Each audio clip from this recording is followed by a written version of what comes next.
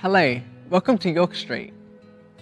We hope that this sermon will be an inspiring and impactful one, just what you need at this time.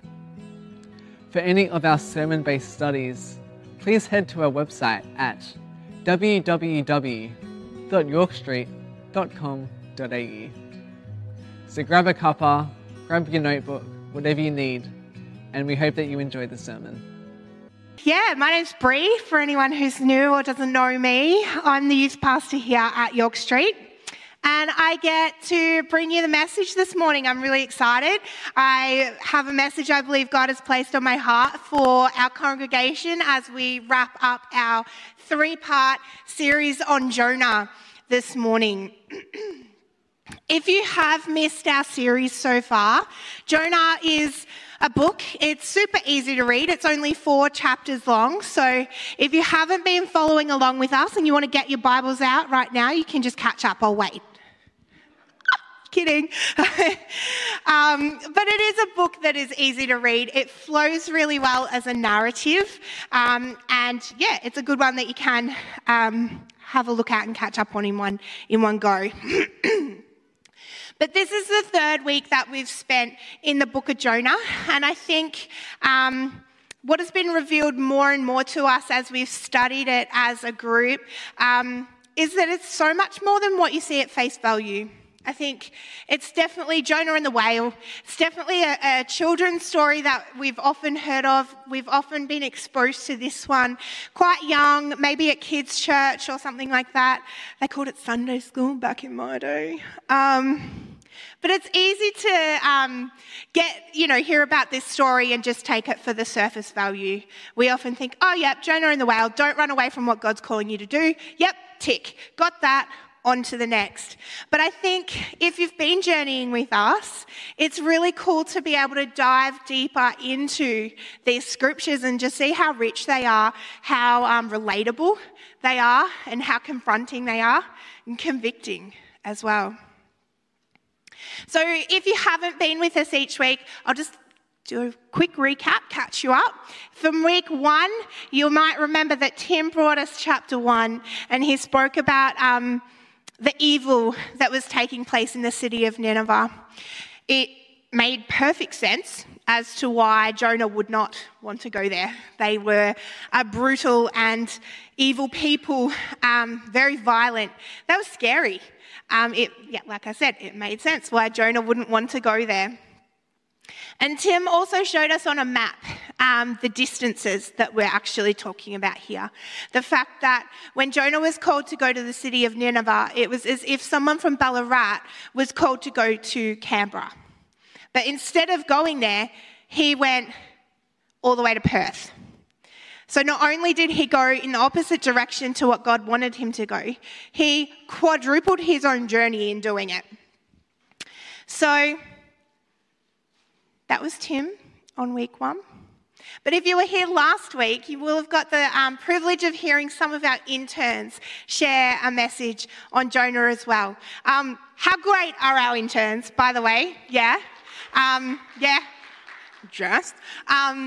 It was different at each service. It's so great to see young people raising up and preaching the word. But if you haven't checked them all out, they are online. So if you only managed to get along to one of those messages last week, jump online and have a look at some of the others, because it was really cool to see the things that stood out to each different individual who brought us a message last week. But they did focus more on the disobedience of Jonah, so running away from what God was calling him to do. They spoke about God's provision of the big fish, rather than that being the punishment of being swallowed by a whale. I would feel punished if I was swallowed by a whale. But we talked about it being the provision of God, which scooped Jonah up from sure certain death in the storm, in the waves, and provided him with a place where he could stop, he could reflect, repent, and come back to God.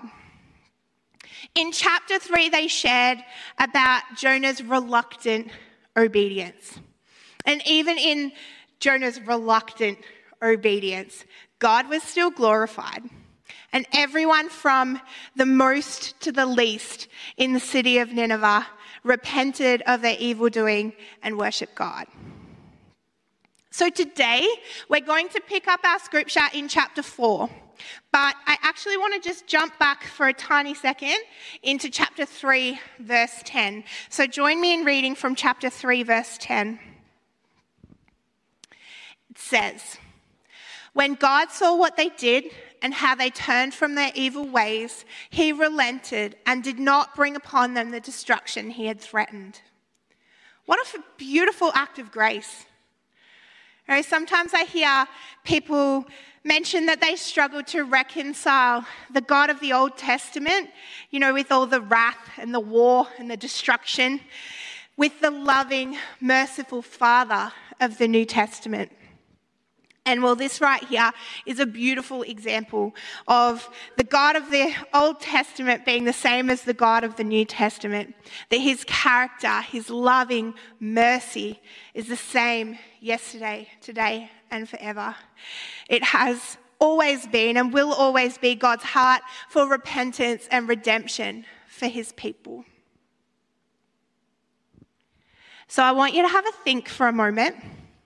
Because as Christ followers, we know what it is to experience the love and the grace of God in our lives. And I think we all probably have someone in our lives where we just think, oh man, I wish they knew Jesus. I wish I could share with them the hope that I have found. And all of us can probably think of someone like that in our lives. And maybe they're pretty open. We can have conversations. Sometimes it comes up. We talk about church. We talk about Jesus. And they're pretty open to those kind of conversations. They're definitely not closed off to the idea of Jesus. You know, if there was a scale of like, you know, where they are, how close they are to Jesus, they're sort of not too far off. They're just at least leaning towards Jesus rather than away from him. But I think we all know people in our lives as well who are not so open. Maybe it's the attitudes that they're surrounded with or the types of pastimes they enjoy. It's the way they respond when you mention church. You know, you get the idea that if there's any mention of Jesus, they just don't want a bar of it. Maybe it's their experiences. Maybe their experience of Christians hasn't always been helpful. Maybe there's some hurt there. But we know that these people would be running to the far other end of that scale. They would be trying to keep themselves as far from any mention of Jesus as possible. So imagine the miracle when they finally come to know him. The celebration on the day that they do. And can I just say that I've seen this so many times. I can't even express how many people that I've probably written off in my mind, in my humanity and in my doubting, and thought, oh yeah, they're just, you know, I can't picture a day where they're going to come to know Jesus. But especially through prayer, and when other people have been praying, I've seen so many of those people in moments where something just breaks through. And they do. They get a glimpse and they come to know Jesus. So I want to say never be discouraged or disheartened, especially if it's a family member. Gosh, don't keep praying. Just don't stop because it happens. But Nineveh was a whole city of people that no one ever expected to turn from their old ways and worship the Lord. I mean, wherever our people are on that scale, these guys were like off the charts. I'm sure none of our people that we pictured were anything like the city of Nineveh. They were too far gone. But this shows that nobody is too far gone for God. Nobody has ever strayed so far that God can't reach them. How amazing. Well, Jonah didn't think so. He was mad. He was furious. And we're going to continue to read about that in chapter 4. But to Jonah this seemed very wrong. He became angry and he prayed to the Lord. "Isn't this what I said, Lord? When I was still at home, this is what I tried to forestall by fleeing to Tarshish. I knew that you were a gracious and compassionate God, slow to anger and abounding in love, a God who relents from sending calamity. Now, Lord, take away my life, for it's better for me to die than to live. Jonah was so set in his prejudice that he could not see the work that God was doing right in front of his face. And I'd like to share a story with you. It's not particularly one I'm super proud of, but it's one that stayed with me and continued to impact my life. So in that, I can see that God's still able to work through the situation. So, a great many years ago, Anthony and I used to like to travel. And we went to the beautiful, romantic city of Paris. Well, that was not our experience. On reflection, we probably weren't staying in the best part of Paris.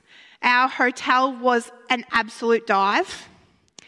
And that definitely reflected in my mood and my attitude. But it wasn't even that. From the moment we stepped onto the footpath in this beautiful city, we were bombarded with what the city is, I've come to learn, also well known for, and that is its scammers. If you Google Paris scams, it's definitely something the city is renowned for. So the first one involves a lovely old lady, and as you walk past in the street, you hear the tinkling of metal, something metal hitting the ground. And she'll stop you, and she'll insist that you must have dropped your gold ring. Of course it isn't yours, and you say as much, but she insists. And she'll say, oh, but it's such a beautiful ring. It's very lovely. And she'll compliment you. What a beautiful couple. She's building rapport. It's a lovely exchange that you have with this woman. And you probably refuse to keep the ring, but she'll continue to insist. And when you finally do, she'll then beg for money. You see, she's very poor and she's struggling to feed her family. And you've just had such a lovely interaction. So of course you would help her out. Who wouldn't? And then you go on your way and you think, oh, what a lovely moment. Until about 100 metres up the road, you hear that tinkling of metal hitting the ground. And the same routine. I'm not even kidding. It's about every 100 metres. Similarly, you might be on the train and a beggar might approach you and hand you a note in English. And it tells you a beautiful story about some struggles, often involving a young family and a recent job loss. And of course, you want to help them out with some euros. And then they get off at the next stop. Another beggar comes on, hands you a card with the exact same story. We even paid like $30, I think, for a cotton friendship bracelet that was attached to our arms before we had a chance to ask how much. These guys saw us coming, but there was beggars and street scammers at every turn, and my attitude was, this city sucks, and the people are awful. By the end of the day, I was so done. We didn't even want to go out for dinner. So there was a Domino's pizza just down the road from our hotel. And they had a really great deal. It was buy one pizza, get two free. Normally it's the other way around. Hilariously, this is the only thing that wasn't a scam this day. So Anthony and I wandered down, and as we're walking back to our hotel with our 3 pizzas for the 2 of us, I see a woman coming from the end of the street. And as we're getting closer, I notice that she's rummaging through the rubbish bins, each one, as she gets closer to me. And my head immediately went, ugh, here we go. And as we got closer, I can't say that I didn't see the opportunity. Nobody is going through bins unless they're truly hungry. And I can't say that we would have ever been able to eat 3 pizzas between us. I can say that undoubtedly it was my frustration, my anger, and the experiences that I'd had all day long, my stubbornness and my hard-heartedness that I did just walk past. I can't say I didn't see her. I can't say that I didn't see the opportunity in that situation, because I did. And just like Jonah, I was too stuck in my own feelings. But just like Jonah's story, I believe God is still able to use our moments of weakness for his glory. I've never forgotten that moment, and as I carry it with me, it reminds me not to miss those opportunities for compassion. It's informed and shaped many future moments for me. But in that moment, I was stuck in my feelings, just like Jonah. And I missed it. I missed what God was doing, just like Jonah. So let's continue to read. Verse 4 says, "But the Lord replied, 'Is it right for you to be angry?' Jonah had gone out and sat down at a place east of the city. There he made himself a shelter, sat in the shade, and waited to see what would happen to the city. Then the Lord God provided a leafy plant and made it grow up over Jonah to give him shade for his head to ease his discomfort. And Jonah was very happy about the plant. But at dawn the next day, God provided a worm which chewed the plant so that it withered. And when the sun rose, God provided a scorching east wind, and the sun blazed on Jonah's head so that he grew faint. He wanted to die and said, 'It would be better for me to die than live.' But God said to Jonah, 'Is it right for you to be angry about the plant?' 'It is,' he said, 'and I'm so angry, I wish I were dead.' But the Lord said, 'You have been so concerned about the plant, though you did not tend to it or make it grow. It sprang up overnight and it died overnight. And should I not have concern with the great city of Nineveh, in which there are more than 120,000 people who cannot tell their left hand from their right, and also many animals?'" So there are a few things here in this passage that I just find so relatable. Because we can see Jonah's attitude and his hard heart, that he completely misses the opportunity to celebrate with what God has been doing here in Nineveh. All of these people coming to know the Lord is nothing short of a miracle. And instead of celebrating with God, Jonah throws a tantrum. And another thing I notice is Jonah's inclination to be most concerned with his own comfort. And I notice also that Jonah wants to instate his own sense of justice, disregarding God's sovereignty. But how often do we find ourselves in these spaces too? It's easy to be consumed by our own worlds, by our own situations, our busyness and our struggles and the stresses of life, that we take our eyes off what really matters. It's so easy to see our prayer lives be consumed with requests, things that might make our life easier. God, if you would just work this thing out, then I would have more space to serve you or worship you. I wonder if anyone has ever found themselves so consumed in the struggles that they're facing in life that it becomes harder and harder to see God's goodness. Jonah's relatable, right? How about trying to instate our own sense of justice? Sometimes we would like to see people get what we think they deserve.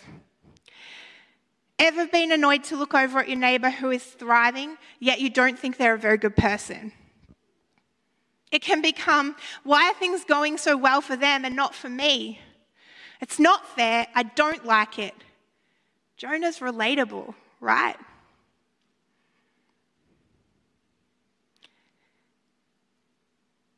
And when I think about instilling our own sense of justice, which takes our eyes off God's sovereignty, it also makes me think of the times where we can't forgive ourselves where we think justice means that we should be continually punished for the things that we've done wrong, instead of allowing God to redeem them and work through them.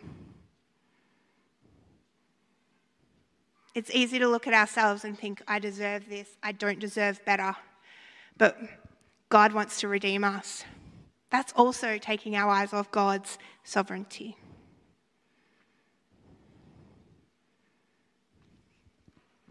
But we can also become so concerned with our own situations that we forget about reaching the lost. Jonah was more concerned about a plant, what made his life more comfortable.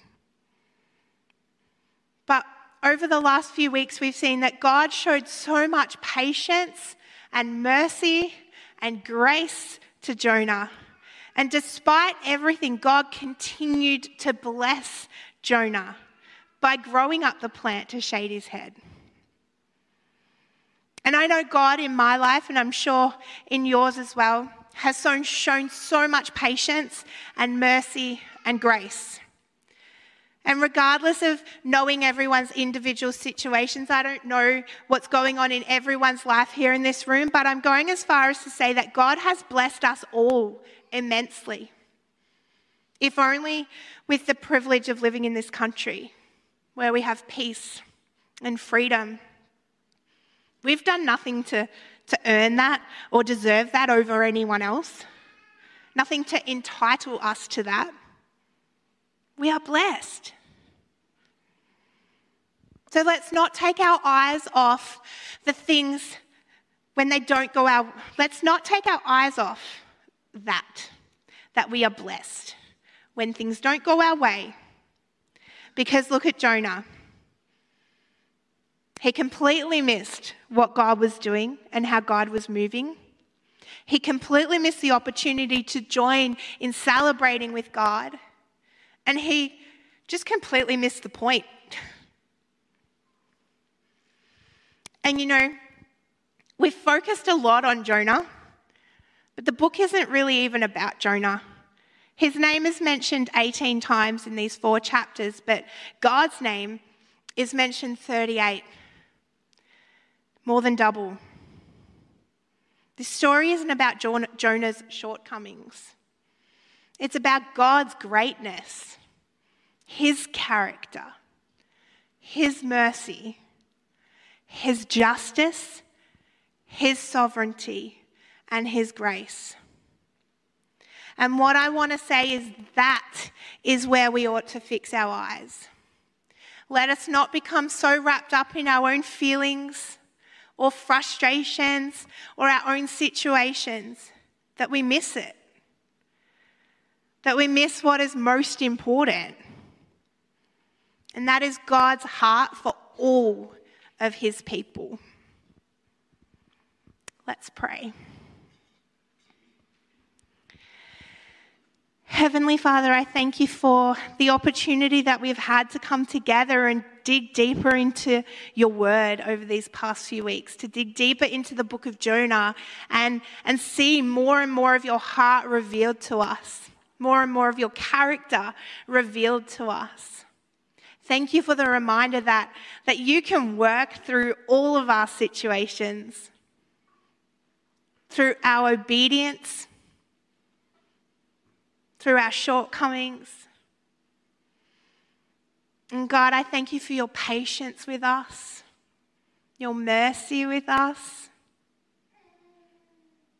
God, I just thank you that you are sovereign.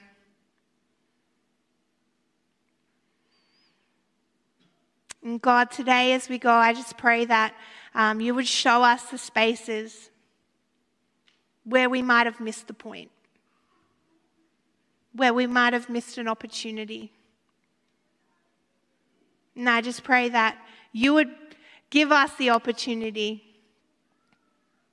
to have another go, to try again, to come back to you with obedience. I pray all these things in your name. Amen. If you would like prayer or to find our sermon-based studies, please head to our website or check the description below for a link. If you enjoyed the video, feel free to share the video, like, subscribe and hit the bell icon for updates of when we release new videos. Remember, life can be tough, so let's do it together.